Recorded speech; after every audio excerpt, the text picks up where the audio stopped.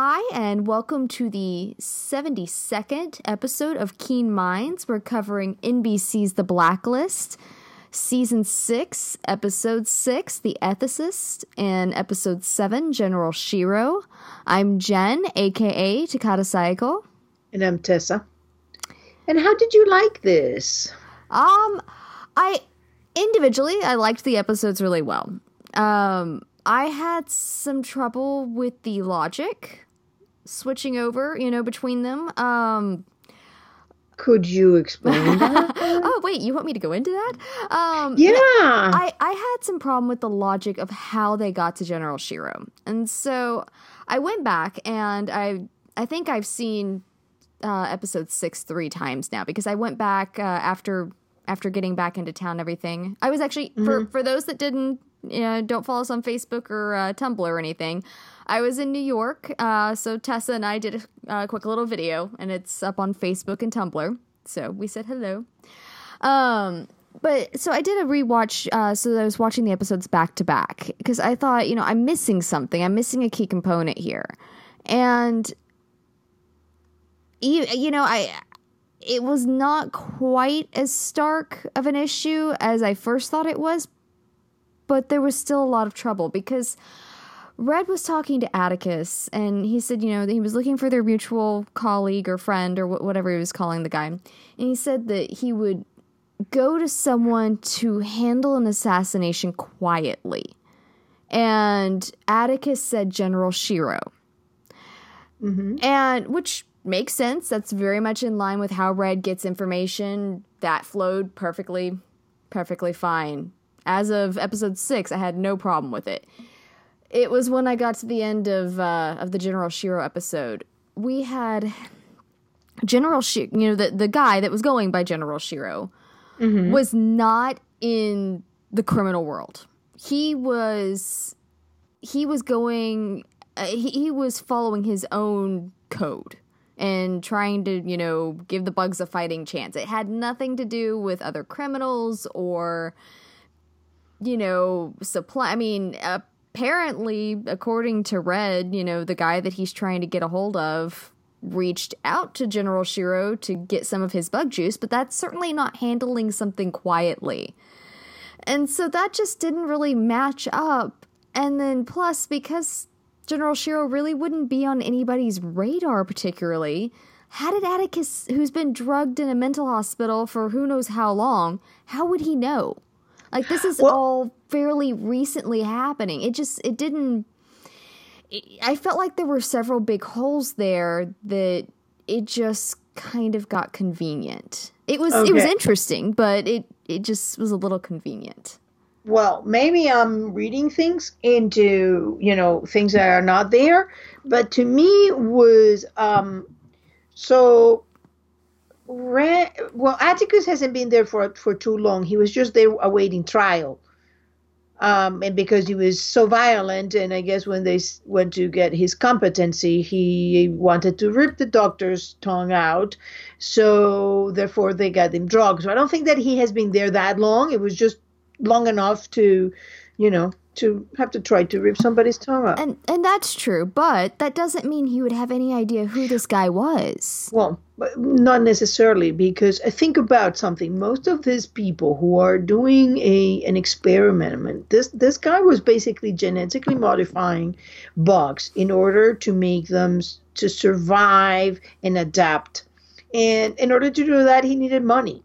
And obviously, he was working in a lab, earning whatever a researcher, doctor does, not enough to fund genetic sequencing material, changing, the bugs, maintaining all that, doing all that research. That lab of his must have cost a pretty penny. So I would not be surprised, not necessarily the bugs. The beetles would not be exactly a quiet assassination, but there would be many things that could be a quiet assassination. And put some ants that carry some poison or whatever, and somebody dies of a bee sting or something, just that the bee has been genetically modified to carry 15 times what the normal poison is. And that may be what and haven't been stung by one, I thought I was going to die. And, well, not by one, but about 100 hornets.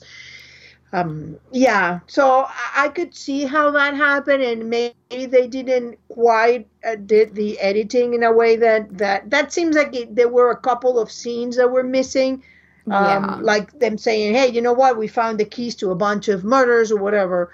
But there was one guy that wanted a name, a number, an address, and that is that Michael Falkirk in England. And that's what Dembe goes to get. As you need to unseal the crime scene, and he goes and he finds this address where General Shiro had sent something to this guy. Mm-hmm.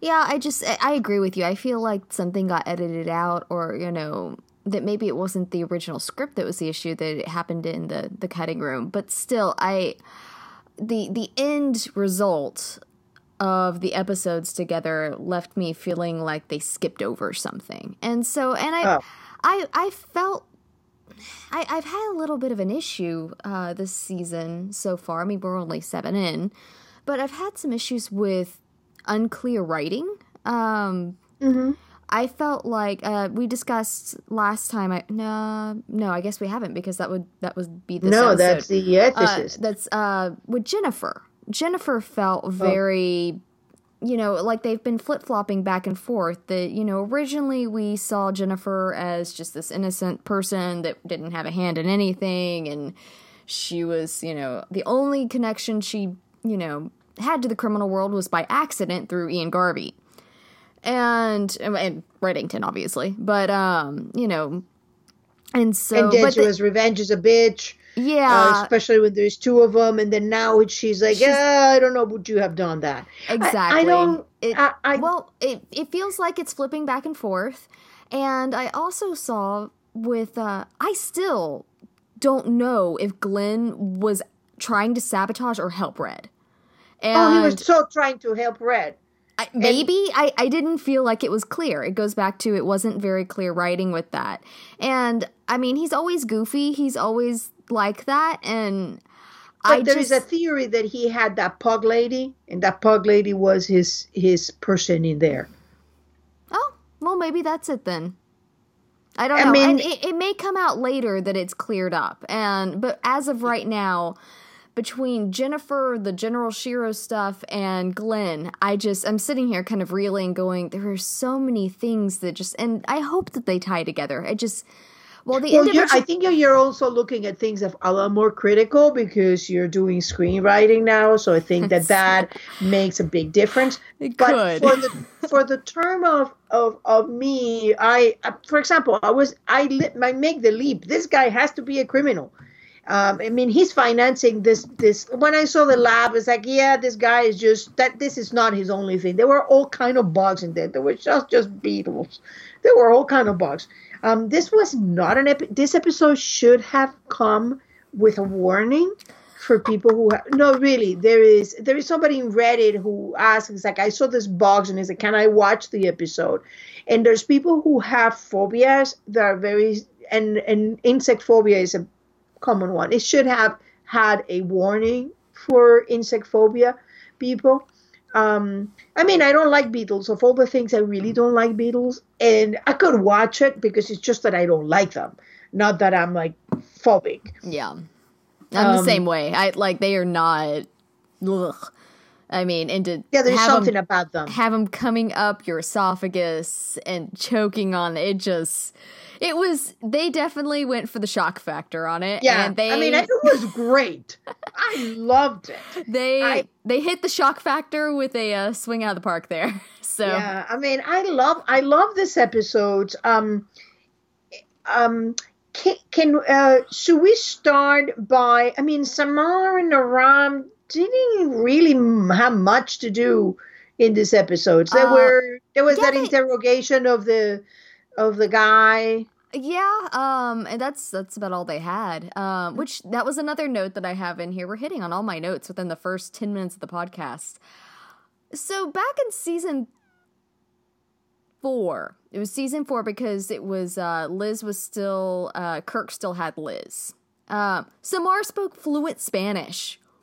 What happened? That is correct. She spoke Yeah, fluent Spanish. continuity problem. So I'm just like, That is wait. I mean, like, it was adorable with Aram trying. And by the way, that's about how I speak Spanish. That's why I don't. Is because I sound like that. I don't want to butcher a pretty language. But like that was very Aram, just stumbling around it and trying to put people at ease. It was cute, but she speaks fluent Spanish. They didn't need, if they wanted. You're right. You got that one right. I have forgotten all about that. Yeah, like immediately. She did an interrogation of the guy in good Spanish. Yeah, down in Cuba. And so, yeah.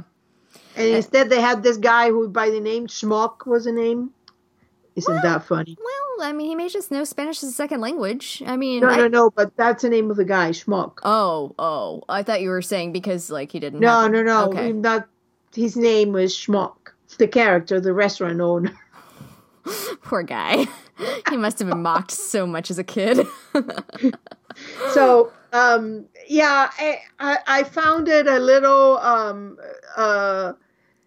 But it was not much for them to do. There wasn't much to do for them in Klepper either. I mean, they were just looking for this guy. I will say I was happy to see Aram out in the field because we know that he's been cleared to be...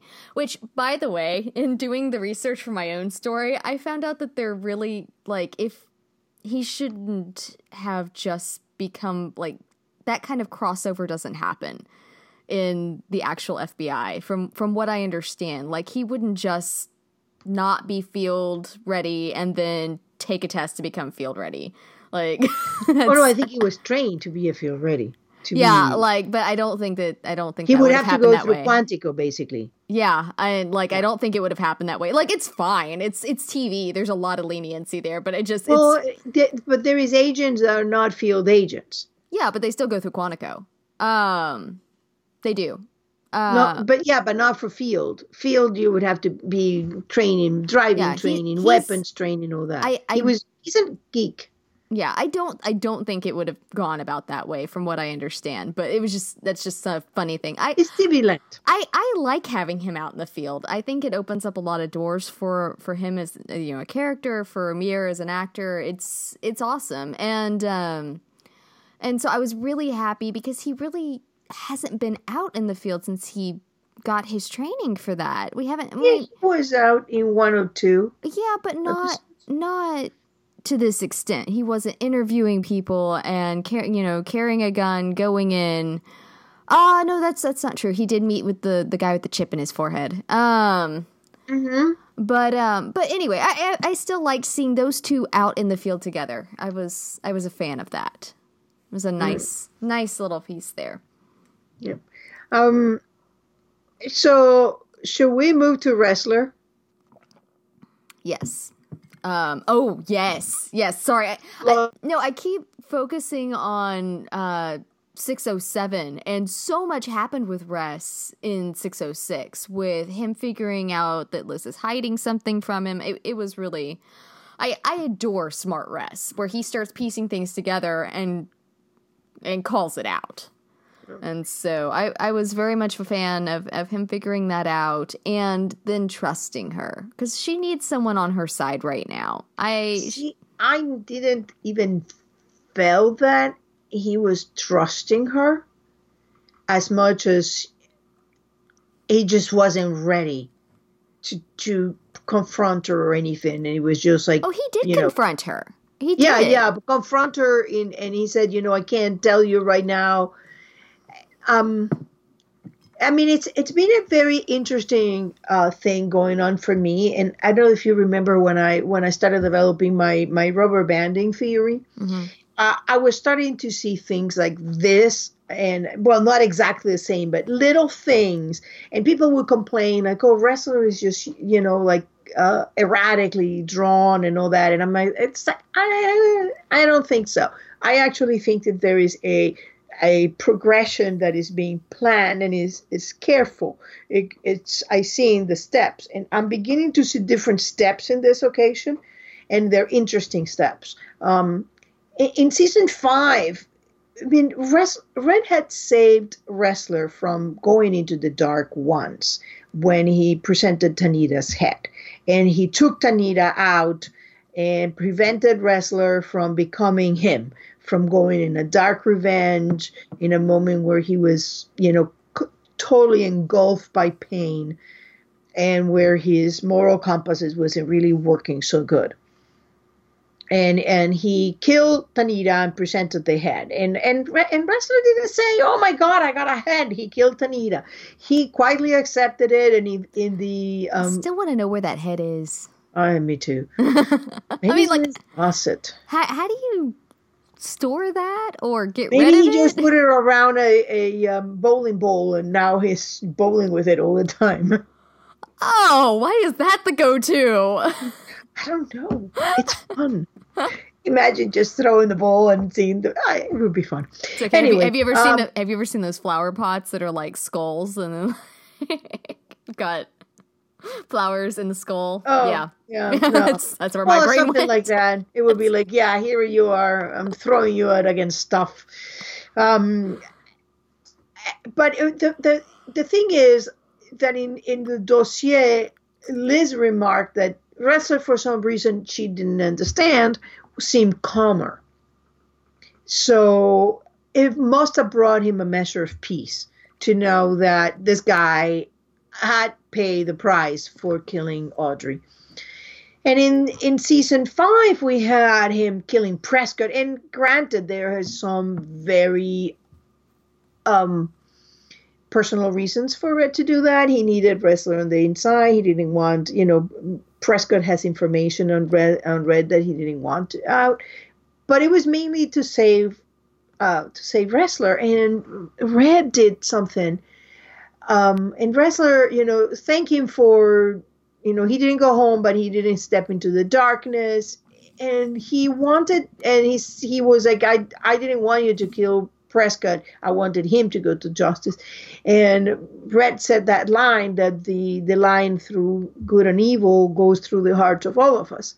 And I feel that what they're setting up a Wrestler is for having an arc where he feels compelled to himself to justify the moral turpitude that he feels he has now, that he's not anymore clear-cut, that he took a walk on the dark side, and he's always going to have a foot in there by saying, are we doing Red's bidding? Are we now doing that? Why are we never being told why we're doing this? And I find it an interesting arc, and I think I know where it's going. I think this is going towards he will have to either become who he says he is or accept who he had become. So it's going to be interesting, and by putting Liz in that category as well, like he's beginning to see Liz as the new Reddington.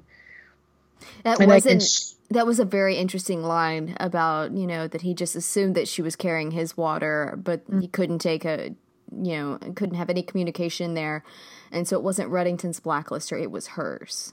And we've seen that already with the Dr. Fulton. Liz had made the comment there. I mean, and we've seen it building towards this, that, you have the parallels between Red and Katarina dying and whatever that did with Red, and Red choosing to, regardless on biological or not biological child, Red choosing not to raise Liz. And right now Liz has lost Tom, and she's choosing to allow, Tom's mom to keep Agnes while she's dealing with this. She's building her own personal,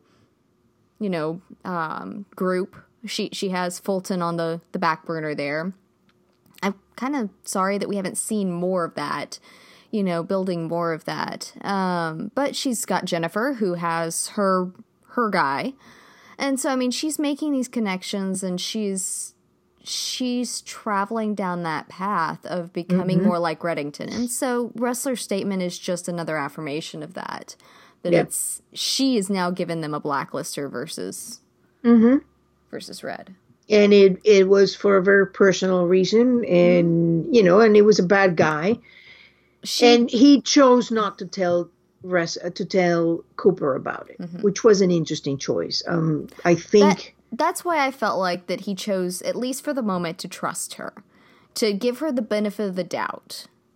And more the benefit of the doubt than the trust issue. I would agree. If you put it in terms of to give her the benefit of the doubt, yes. To trust her, I don't think so. I think that Ressler, for the longest time, he has, ever since, even when Liz faked her death and Ressler was there, like, I understand why she did it. I think that he has come, like, to understand that, Liz is, according to what he believes, Reddington's daughter, and very much like Reddington. And there's been that he hasn't been anymore towards Liz the way he used to be. They used to be more friends. They used to be more in touch with one another. I see Ressler now making actually a very wall. I mean, when he was in trouble, he didn't trust any of them. He didn't trust Cooper. He didn't trust Samar, nor Ram, nor Liz. Liz was in her own little world.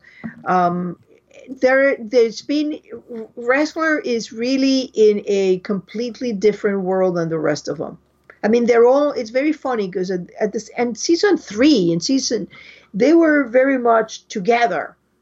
It was, it was a great time because they were all in one thing. And even when they were chasing Liz, and then after Liz came back, and now it seems like there is, even though there is a romantic relationship going, that they're all going in different directions to me. Because even Ram was like, oh, I was just playing the sympathy card, and Ram and Samara was like, no. I don't know. It just feels to me that the task force is showing cracks. Yeah, yeah, I would agree with that. So Cooper, boy, did we have some interesting scenes with Cooper. What about bringing the cigars to Red? That was such an interesting scene between the two of them, and to come all the way from Smells Like Hubris to where we are. And I've actually, I mean, as put out as I've been with Red for the last year or so, I still very much enjoy that bizarre little friendship that they have. And while Cooper does get very frustrated, I think more on the behalf of, what he feels is putting Liz into really bad situations. I think that there's still a level of respect there for him with Red, and maybe admiration, maybe that's not the right word, but that he is well aware of what Red brings to the table, and that they could not do it without him. I mean, he said as much, and I think that because of that, he's willing to say that the ends justify the means, and he's very willing to allow Reddington to be those means if it means saving multiple lives over the course of the years that they've worked with him. I have a very different take on Cooper. I never saw that thing of hubris being a real thing. Much more, I'm always aware in the Blacklist of who is being watched. I don't know if you remember the beautiful Mustang commercials with Tom, and he says everybody's being watched all the time. So I've always been very careful, and not always, I've become very careful about making a distinction when I see a scene is who's watching. And whenever it happens in a public place, I'm always thinking this may be true, this may be not true. Maybe they're playing a role each with the situation. So to see what the real relationship between Cooper and Red is, I go to a few select episodes. The first is the judge. Red saves Cooper, and for that he's willing to get classified information, which basically adds to the crimes that he has done. And I mean, we're not talking about murders of not so innocent people. We're getting classified information, is basically espionage. Then we go, another of those episodes is when Cooper asks for, when they are in the thrushes, they Red has that compound where nobody can get in, and no, they have to leave their cell phones, they have to leave everything, there is nothing digital, there is no internet. And then they have a very interesting conversation. It's the two of them. Red is talking about how when he did this, he didn't imagine that it was going to get hotter and hotter every day, that he's suffocating Liz. They talk about why or not putting Kirk on the blacklist. And that is a very different tone conversation that we had before and after. So my thinking when I see those conversations and the difference is they're playing a role. And the role is, Cooper is going to be upset with Red, is going to be, so they're hiding the real relationship. And when Red is in Cooper's house, it looks pretty evident from the whole thing that Red knows Charlene and the kids, probably when the kids were kids, 20 some years ago. So it's not a stretch that Cooper may have met whoever you think Red's wife is. Well, I mean, yeah, you said that he seemed to know Charlene. He made the comment when he went to go visit him at, I think that's the first episode in season 2. He says, give Charlene my love. So it's... Yeah, and ask about the kids. How old are they now? The kids, not Charlene. There is a sense of, and he, advises him, like, forgive her. Don't. Red always knows what's going on. And then they had the conversation when Cooper comes to him to save his friend's son, and that again is a very different relationship than what we see in the post office. Red is interrogating this guy, going to inject him with fentanyl, and Cooper is like, yep, if you don't do this, you overdose. If you don't do that, you overdose. If you don't talk, you overdose. If the information you give us is not good, you overdose. And Red is like right there with that. Well, so it's a very different dynamic. So we come to this cigar scene, which I loved. I've watched that scene so many times, and I see so many things going on in there. He comes with a couple of cigars. Before it was Dembe coming with the champagne, he mentions Marvin Gerard sending him caviar in jail. One of those wildly, of all the things to send to a insect-ridden jail, like mosquito spray. I would have preferred mosquito spray to caviar, but I'm not Red. I mean, that would have said to me love. Apparently caviar means, and Cooper brings cigar, and they both sit on the same wall.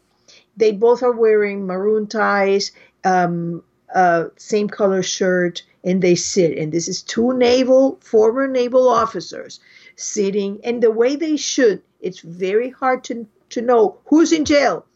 Because they put the scene from one side, from the other, you can't tell. And they smoking cigar, which is almost a celebratory thing. It's a moment between two friends. And I'm sure that there is conversations following this that we didn't see. And I was going to say, he was there for a long while, because it takes a while for a cigar to smoke down. And yes. At the end, Red's was very short. Yeah, and so I'm sure that we're going to see eventually whatever is that we didn't see in here. But that to me, I've always have suspected that Cooper was there for a reason. That even when Cooper was transferred as a former Golden Boy too, just like Red was, 2 former Navy Golden Boys, both of them, that I think that Cooper was placed there for assistance in this mission. And I think that Cooper knows who Red is. I think Cooper probably knows that Reddington is not his real name. I wouldn't be surprised if Cooper does know what his real name is. And Cooper always suspected that Liz was his daughter. He didn't have a confirmation. He always knew where to find DNA confirmation of Red being Red, and he doesn't seem to have. And this scene with Cooper seems to put all this impersonator to rest. There is no way that Cooper is mistaken. That is mistaking somebody who's known for so long. No, and I mean, that's been one of the arguments for a while. That, I mean, because you have Cooper, potentially, and you have the guy that Red went to go see in, was that season 1? Admiral Abrams. Yeah. I mean, and so you have people that have known him for years that easily recognize him. And so, yeah, there's, it'll be interesting to see what they come out with at the end. Yeah, and I've always, just as a disclaimer, I've always maintained he's an imposter in the sense that where they use it with Tom Keene, that's not his name. That's what imposter means. All impersonators are imposters, or not all imposters are impersonators. It's like all cats are mammals, but not all mammals are cats. So one is an encompassing category, like impersonator, whether imposter. So, should we talk about the blacklisters? They were interesting. I mean, and we've been over a little bit of it, just in my comments about, you know, the shift into it and the holes that we found. But they were interesting. What do you think about the ethicist? Wasn't he interesting? He was spooky. It's, I mean, we've seen this in TV before. The general, you know, numbers are going to define if a person lives or dies, sort of thing. But I thought it was a very interesting spin on it. He was very, very calculated. And to the point that at the end, I mean, he was willing to go out of his way to save Liz's life because obviously she had a higher value than he did. Which was interesting. I think he was also just trying to stay out of jail as well. But I had an interesting thought there at the end. I mean, she sat there and handed this guy the gun, walked out. She had no idea he said he was going to blow his own brains out, but what if he had, just started shooting at her people when they showed up? Yeah. I mean, it was a calculated risk. I think that she just read him and said this guy's going to kill himself. Yeah. And it could have been a risk, and it definitely would have, she would have all those people on her head had it been not, or shoot at her and kill her. Yeah. I mean, this is, she could have just put the gun on the table, and that way at least she would be safe. Or, at that moment, just call restaurant and say, hey, I got here, and I think the guy has a weapon to try to prevent, or at least wait until she hears a shot, which she didn't.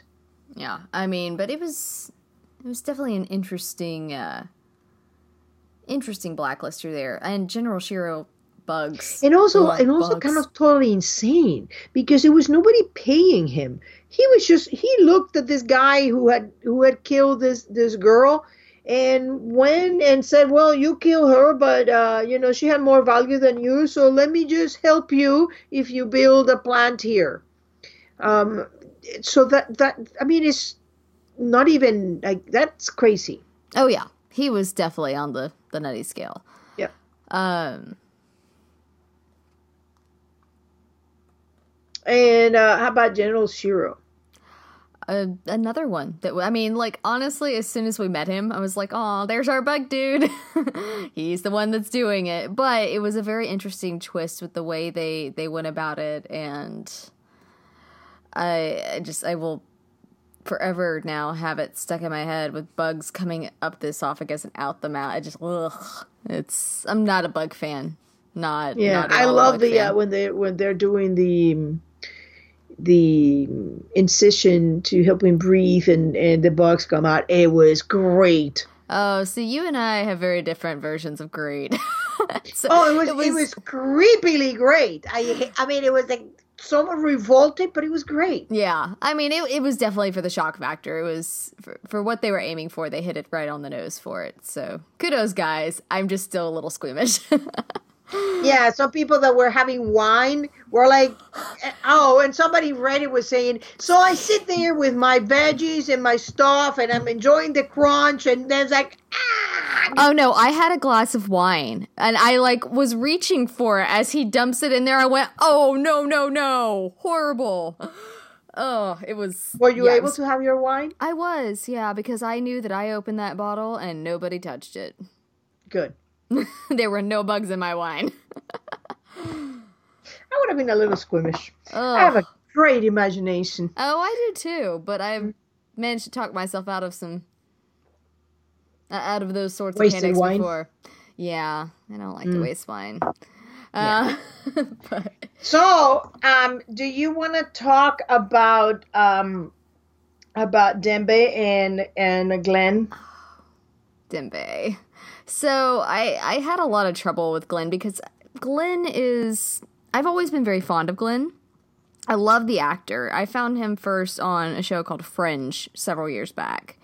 And the actor's phenomenal. I love when they started getting rid of all of Red's crew and he was the one that stayed. I loved it. I miss Marvin. I miss a lot. I mean, I obviously miss Kate.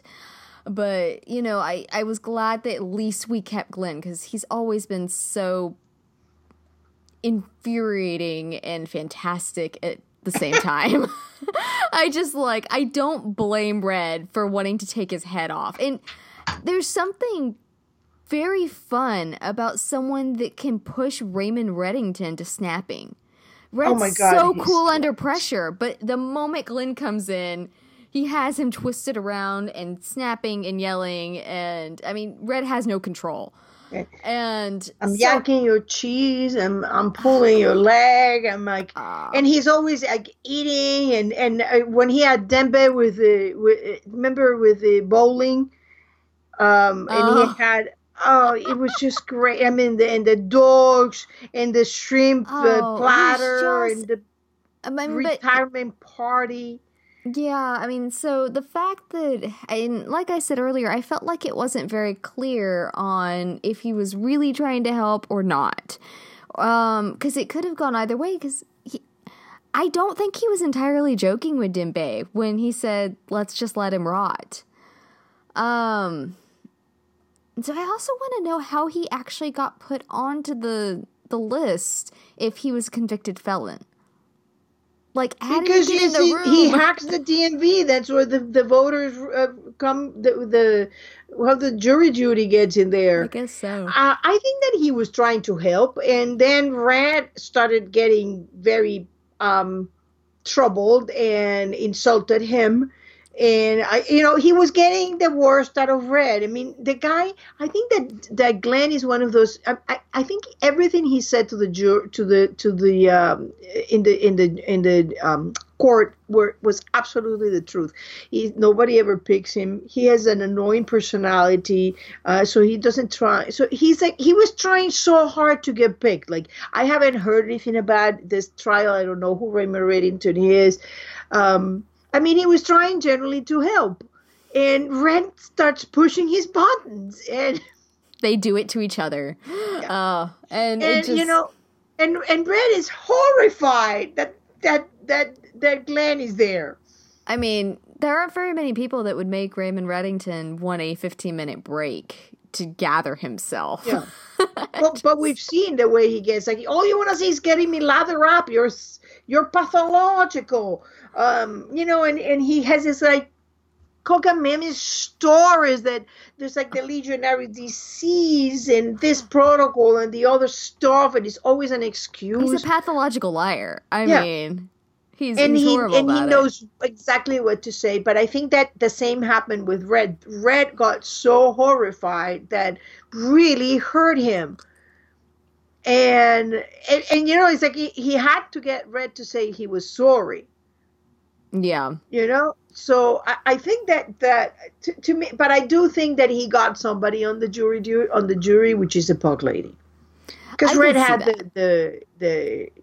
the shop, and he always been very kind to dogs. So the fact that he was offensive to this pug lady, to me, tells me that he had a feeling that he was trying not to be too eager towards Well, her. we also just spent a lot of time with her. I mean, Yeah, more time than the others. They were intercutting between the other people, but they really Red was focused on her, we were focused on her as an audience, and so she'll be coming back. And so yeah, that would make and sense. she has the pugs. I mean, it's like, yeah, that's like, I'm a pug person, I like I'm a love dog person. pugs. Yeah, Pugs are but sweet. They're but crazy, then but they're sweet.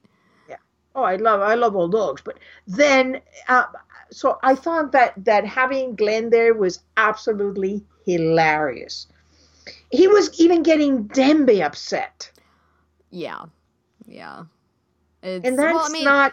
I think Dembe was just so shocked that he made the comment about, you know, He said the same thing to Red about Dembe. Remember when Dembe was on the run, he said, "Yeah, I never trusted that fellow with a fake oh, African accent." He says the same things. Like yeah, that's true. I'd he's forgotten about that one, but yeah, you're he's right. one of those people that just like whatever opportunity he has to push buttons, he does. He opens his mouth and words come out and they are not thought through. No, It's, but but he's yeah. loyal. Yeah, and in action most of the time. And that's why I would like to think that he was trying to help because otherwise, Oh, I think he was trying to I help. mean, he's been the one that's stuck around. Well, Red is like, this guy doesn't do that, and he's the disagreeable personality. I mean, Red was like taking everything that he had bottled up inside. And it's funny because you remember, oh, I just realized that. Pug lady with the flatulence of the pugs. Do you remember that scene with Glenn and they're eating sausages and he says, "We're going to have to sleep with the window open because I'm going to have another sausage." Oh my gosh. Oh, Glenn. Oh, Yeah. Glenn. So I do think that he was trying to. It was just hilarious. I love the actor. I think Clark Middleton is unbelievable. He's wonderful. I love that man. Oh my Yeah, gosh. yeah, he's done very very well. And the character is certainly remarkable. Which takes us to, should we do Liz and, I mean, because we had Jennifer and Klepper, Mm-hmm. and she was totally absent in this one. Yeah. I think that Fiona has been filming something else as well. Yeah, That's. I think that she's actually on a series Mm-hmm. that because these episodes were filmed in 2018. Uh huh. This whole In 2008, really? no 2018. It's been a hard day. 2018, and Fiona was filming a series in I'm lucky. 2017. I'm lucky if I don't call it 19 something still. So. So let's talk about Jennifer. What a change she has had. Yeah, I don't know if there's, I mean, you hope there's a reason to it that'll become more clear as we see, but it feels very much like flip-flopping back and forth. And I mean, I don't have a lot of confidence that I understand her character at this point. Ah, because I think that, and I might be completely wrong. This is a theory I have. I don't. I, when I look at Jennifer Reddington, I always have to say to people, you have to look at the events from her point of view, not from the audience point of view, not from Liz's Yeah. point of view, from Jennifer point of view. And from Jennifer point of view, I am not sure at all that Jennifer doesn't believe that Red is her father. I think Jennifer was out for revenge. She was pissed because, I mean, she's grown up her entire life hearing, "We're hiding from your daddy. He's dangerous." In 2007, when she's finishing college or something, the mother said, yeah, he's so dangerous that I'm afraid he's going to get me and make me tell him, where are you? So you have to get away from me. So there she is, college, finished college. As she goes on, obviously, Garvey gives her another identity. Come back, it's 2017. Garvey moves her again because that identity, Lillian Roth, has no college. So this is an identity created way after she finished college. The second identity change, she had one identity change when she's 5 or 6 years old in 1990, from Jennifer Reddington to whatever. Then she has another identity in 2007 when she's still in college. So this identity has some college degree because she obviously graduated under whatever new identity she had. And then in 2017, she gets yet another identity. This one with no college, no traces, that's it, no history. She has no kids, she's never been married, she has no college education, nothing is found, and she's tending bar for 2 years. So it's 2018, and Frank finds her, tells her that her mother is dead, and that her mother met Red. So we have to think that for Jennifer, always afraid of her father, she was always reading about Raymond Reddington. In 2015, she reads that Raymond Reddington is helping this agent, Elizabeth Keene, escape, and they're on the run together. And then in 2018, Frank finds her and says, after she's been moved by Garvey one more time, and she's tending bar and serving warm beers and tuna melt, and with Garvey the only thing connecting her to any family, anything, she's lost everything. He tells her that actually her mom had met this guy and her father, and he actually cared for her and gave them a new identity. And in fact, if she inquired a little bit, Frank told her all about that goodbye because he wasn't happy about it at all. So, it wasn't like she was punching him. They share a hug and an intimate moment. So she knows that her thing about her mother being afraid of her dad, it's not true. It was a lie. She's been lied her entire life. And then in 2019, she finds out that there's a bag of bones and supposedly her father. I don't think she thinks that is not true because she knows, well, then either my mother lied to me or my mother, no, this is my father and my mother, and we've been hiding for a long time. And either way, they're being lying to me.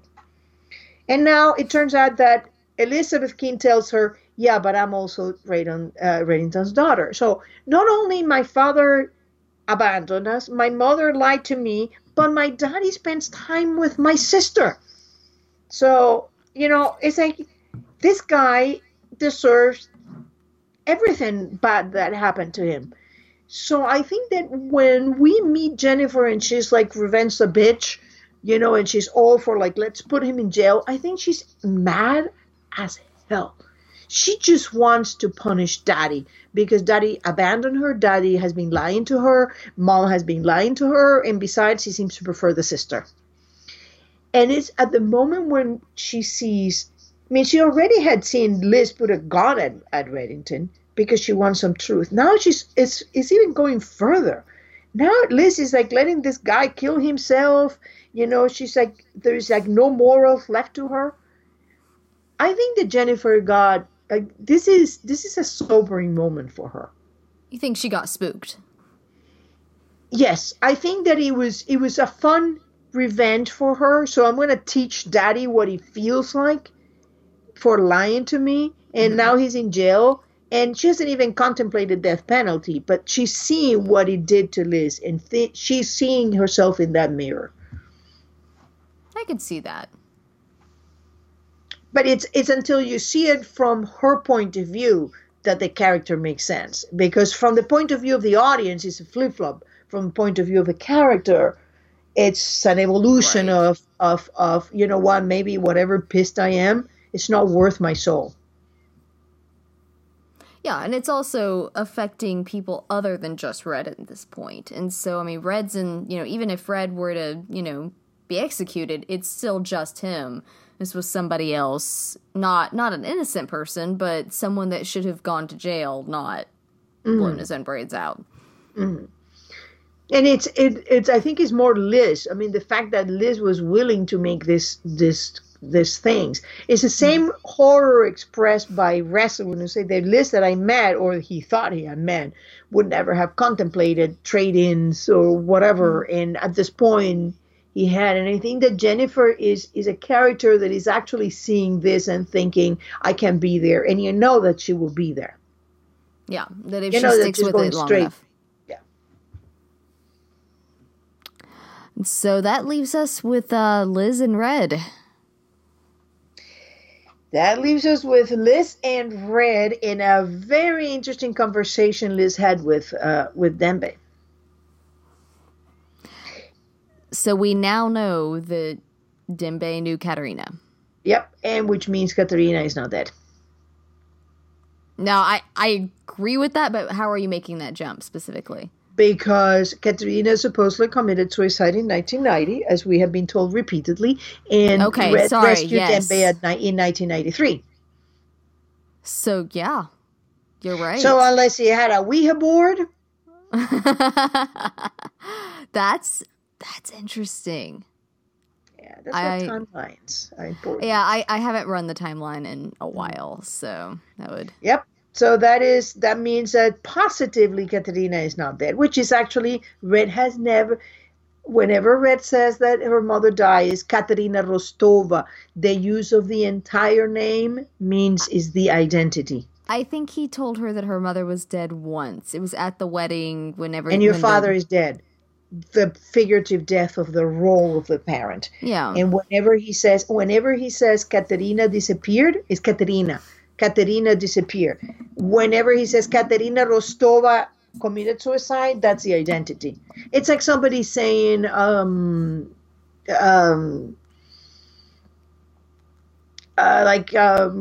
Christopher Meinham was a Nazi guy. You know, he wasn't.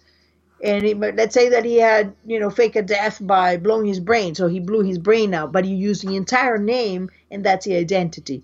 Because it's especially tricky if the person's first name is the identity first name. Yeah. It creates an even more level of confusion. It's fascinating what the Blacklist does in order to confuse the audience. And the people get so confused. It takes so much dedication to unconfuse oneself. Yeah, I mean, and here's hoping that at the end it'll unravel and we'll make they're talking about getting another season, so I'm not hopeful that we will get many answers this one then. Yeah, which is a shame of not that people won't have a job or anything. I mean, like, obviously that's always a good thing. I was hoping for more answers. Like I would say have it go forever and a day if we were still getting answers, we were still moving. I just feel like this has been stretched so thin. It's been stretched so thin. And I very much enjoyed the individual episodes this season. The episodes themselves have been great. They just feel like they're it makes it look like the Bone arc like fast in comparison to how many. Yeah. I mean, we've had last year we had Dom. This year we had Jennifer, and we still know very little. So we keep meeting characters from the past. Oh, we met Dom in season 3. No, season 3. Yeah. And he was back in season 4 and back in season 5, and we still don't really know much about anybody. So let's go into Liz and Red. I tell you, I don't know, and nobody will convince me until I actually see it on screen that he's not her father. They're so similar, it's ridiculous. Oh, there's the direction on it is definitely to show that she is quite a bit like him. Mm-hmm. And deceitful like her mother. I just want to see Kat. I want to see Katerina Rostova show up, and that's just Katerina. She will not be Rostova anymore. That was just an identity. Yeah. But, I mean, you know what I mean. The character. Yeah, Katerina. That's why they put the name as a person, as the name of an entity. Confuse people even further. I found fascinating to watch Liz because she's a little conflicted, but know that she hasn't really even like said, "Oh my God, Jennifer, do you realize this is the death penalty?" She's like, "No, no, no, we gotta keep going. We gotta find this name." And last week it seemed like it was Jennifer saying, finding each other doesn't matter. In the Ethicist, what we need is answers. And Liz was like, well, but at least we found one another. Now it's like Liz was like, no, no, no, we need the answers. Well, I think when the answers are dangled in front of her, she gets very zeroed in on it, very focused. And so she's after it, like a hound, tracking it down. And, I mean, to be fair, at this point, even if she were to stop her investigation, that'd do absolutely nothing to save Red. I mean, her investigating who he is, I mean, at best, if he were to die, at best, the investigation would allow her to know, if it was worth it or not. At worst, she hits a dead end, never can get around it, and, Then at least I can totally see her going. It's already been put into motion, is what I mean. Yeah. Well, I could totally see her going to him and saying, hey, I know that you're on the death row and you're going to die like tomorrow. So why don't you tell me now the truth? Tell me who you really are, because I know you're not Raymond Reddington. Yeah. What did you make of that scene where when he was saying, why are you giving it this case? And he says, have I ever told you that you remind me of your mother? Total redirect. I mean, Red's done that for 6 seasons now. He didn't want to have that discussion with her. And so he picked the thing that he felt like was going to actually distract her. And I loved that comment of, there are a lot of things you haven't told me. Boy, you're very, very dark on Red. I think that might be one of the reasons, but there is something else that reminded me was Liz pressing him to tell him the truth, to trust her. And I wonder if Katerina had done things to not earn his trust, because I think that there is a lot of things, and that is what reminded him of her. Do you think it's possible that Red's toying with the idea that Liz may have set him up? Do you think that's even really on his radar? I think it is, because the options are very limited. I think that he might even know at this point, because they're so very. I mean, it was not Cooper. So, and the thing is, he still got the task force to think it might have been that. But the only people who knew where he was Dembe and Liz. I mean, he could have been followed. Phone could have been tracked, because Aram could have done that.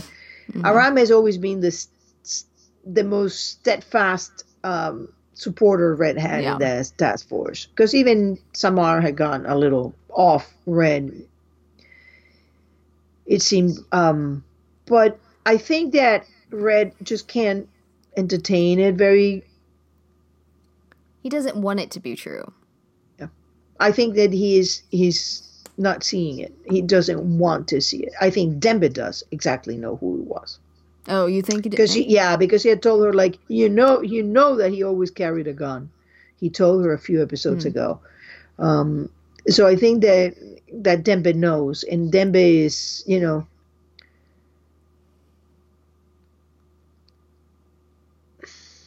he told Red, and it's funny because the arc of this season was foreshadowed in when Tom told Red secrets put people in harm's way. So now we got Red on death row because secrets put people in harm's way, and family secrets always come out. Yep. Should have listened to Tom. Mm-hmm. Well, it's worthwhile, but it's interesting episodes. And we did get one very important piece of information for the in terms of mythology, which is that Dembe knew Katerina, which means absolutely Katerina did not commit suicide. Katerina Rostova committed suicide, but not Katerina. The questions now are, let's talk about that fantastic scene with a psychiatrist. I want to thank anybody who listens to us that is from the show. Thank you for giving us Red being analyzed, because those scenes were absolutely priceless. They were awesome. The test, they all look like genitalia to me. And then that doctor got Red down to a T. Yeah, I mean, she had very little time with him, you know, in the grand scheme of things, and she had him pegged. Yeah, and what I find the most fascinating part of that is that people hear what she said, and they hear confirmation of the imposter, or he's not who his name was. That's not what she was saying. She was basically saying that he wears a mask for the world to see. I mean, that was the gist of what she was saying. And the mask is the criminal. Yeah, and so, I mean, that's... Yeah, but that's not the way most people will see that. They will say, oh, see, he's an imposter.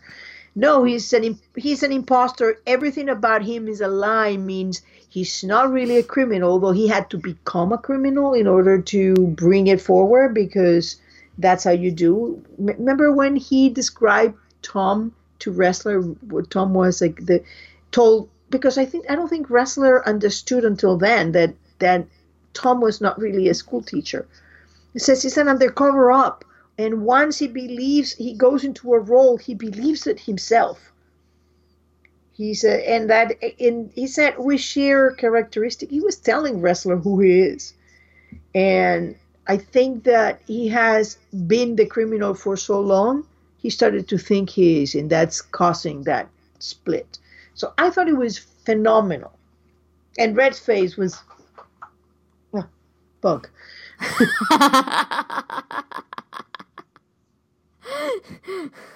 Stingbug. General Shiro's after Tessa. Yeah, there you go. It's a proper episode for this. Make sure they're dead. Yeah, especially after General Shiro, I'm not going to do the podcast with a bug around the room. Ugh. Bugs. I don't handle bugs well. Not a bug fan. Did you love the scene with Atticus and the nod to Kill a Mockingbird? I loved Atticus. Oh my gosh. What is about ripping tongues out? There's been the tongue of Jasper. I'm gonna cut your tongue with a butter knife. That Red was. I don't know, but that was apparently what he wanted to do, and he was very fixated on it. Yeah, and I believe quite capable of it too. Oh, I think so.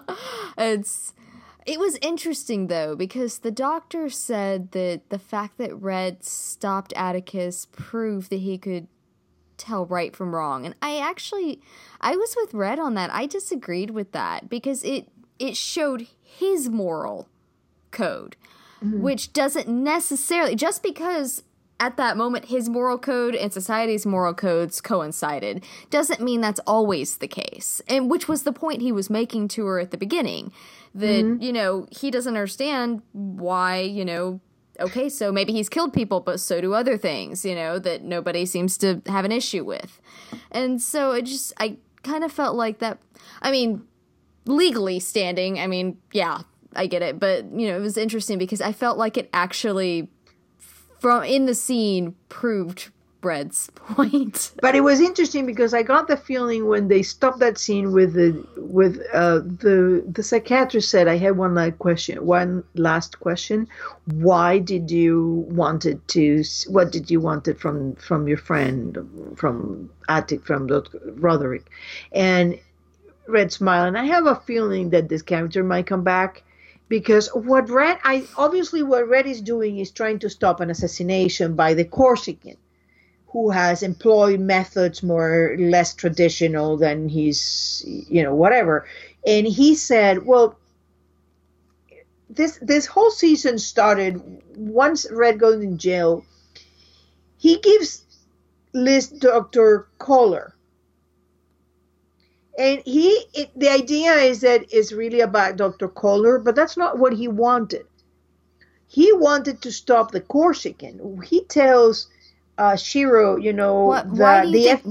why do you think it's the Corsican? Oh, okay. All right. So when Red tells Atticus that I have to go backwards, okay? Red tells Atticus that he's there to find out who his friend, Atticus' friend or their friend, who will they contact in order to perform the next job, which is an assassination. That's what he is, because the FBI is looking for him. The only character that has escaped this season that the FBI is still looking for him is a Corsican. He's an assassin. So Red went to see Atticus in order to find out who will the Corsican basically outsource the assassination or find a means to get the assassination. That's why, and he's going to General Shiro, and he goes to General Shiro in order to get the name that Dembe gets, which is Michael Falkirk. Very interesting name, same root as Kirk and Kershaw, meaning church. So that is the means to stop an assassination that the Corsican is going to do. And he told Liz that he needed to get to Missouri in order to work on an immunity agreement. So it means that the assassination he's trying to stop is the person who's going to work on him for him to give him an immunity agreement. And the only person who could give him an immunity agreement is somebody high up in the government. So I'm thinking is President Diaz. And that's where his immunity, or somebody high up in the military that knows that he wasn't guilty of that treason, or that he can give me an immunity agreement. And he was looking for the pharmacist in order to have a favor to trade, but he can't have the favor to trade if the person he's trading it with for saving somebody's life is dead. Right. So okay. This is very much like season 1, in which Red is looking one to get the other. So he's basically still looking to do the same things that he has done from the first moment, which means to me that Red was always thinking about getting that immunity agreement or getting himself pardoned. Because I think that the mission is ending, he's seeing the end. And he needs that immunity, especially if it's a covert and he's on his own. So if he gets caught, he gets caught. The government has deniability. What was one of the names that they used back with? I'm blanking on his name. It was from season 4. Milo something or another. Yeah, you know who I'm talking about though. But he had Miles McGrath. That's it. But he had all the names that he was referring to. One of them was cold. Yeah, the stayed out in the cold too long. In the cold. Yeah, those are very opposite. One is a spy that wasn't a spy, and the other one was a spy that was a spy and was never caught as a spy. And then there's, it's. I think we're getting there. I find interesting that this is going to take us to England, because one of the cars that we saw in one of the previews, I think Ali had it in her website, was a British car, which is a red hatchback driven on the right. On the right or on the left? On the right. So that was England. Well, we drive on the right. They drive on the left there. No, the wheel on the right. Oh, the wheel on the right. Sorry, I thought you meant the side of the road. No, the wheel on the right. I was like, I don't know what side of the road you drive on, but I drive on the right side. You saw me driving on the right side, but with the wheel on the left side. Oh. Well, I think that's about it, isn't it? Do you have anything else for either of them? No, there's been a lot of themes that I think we can analyze in maybe another one maybe one of those weeks we have a break. Next week it will be a double too. There's a lot of the themes like plaid everywhere. By the way, what do you think about that prosecutor?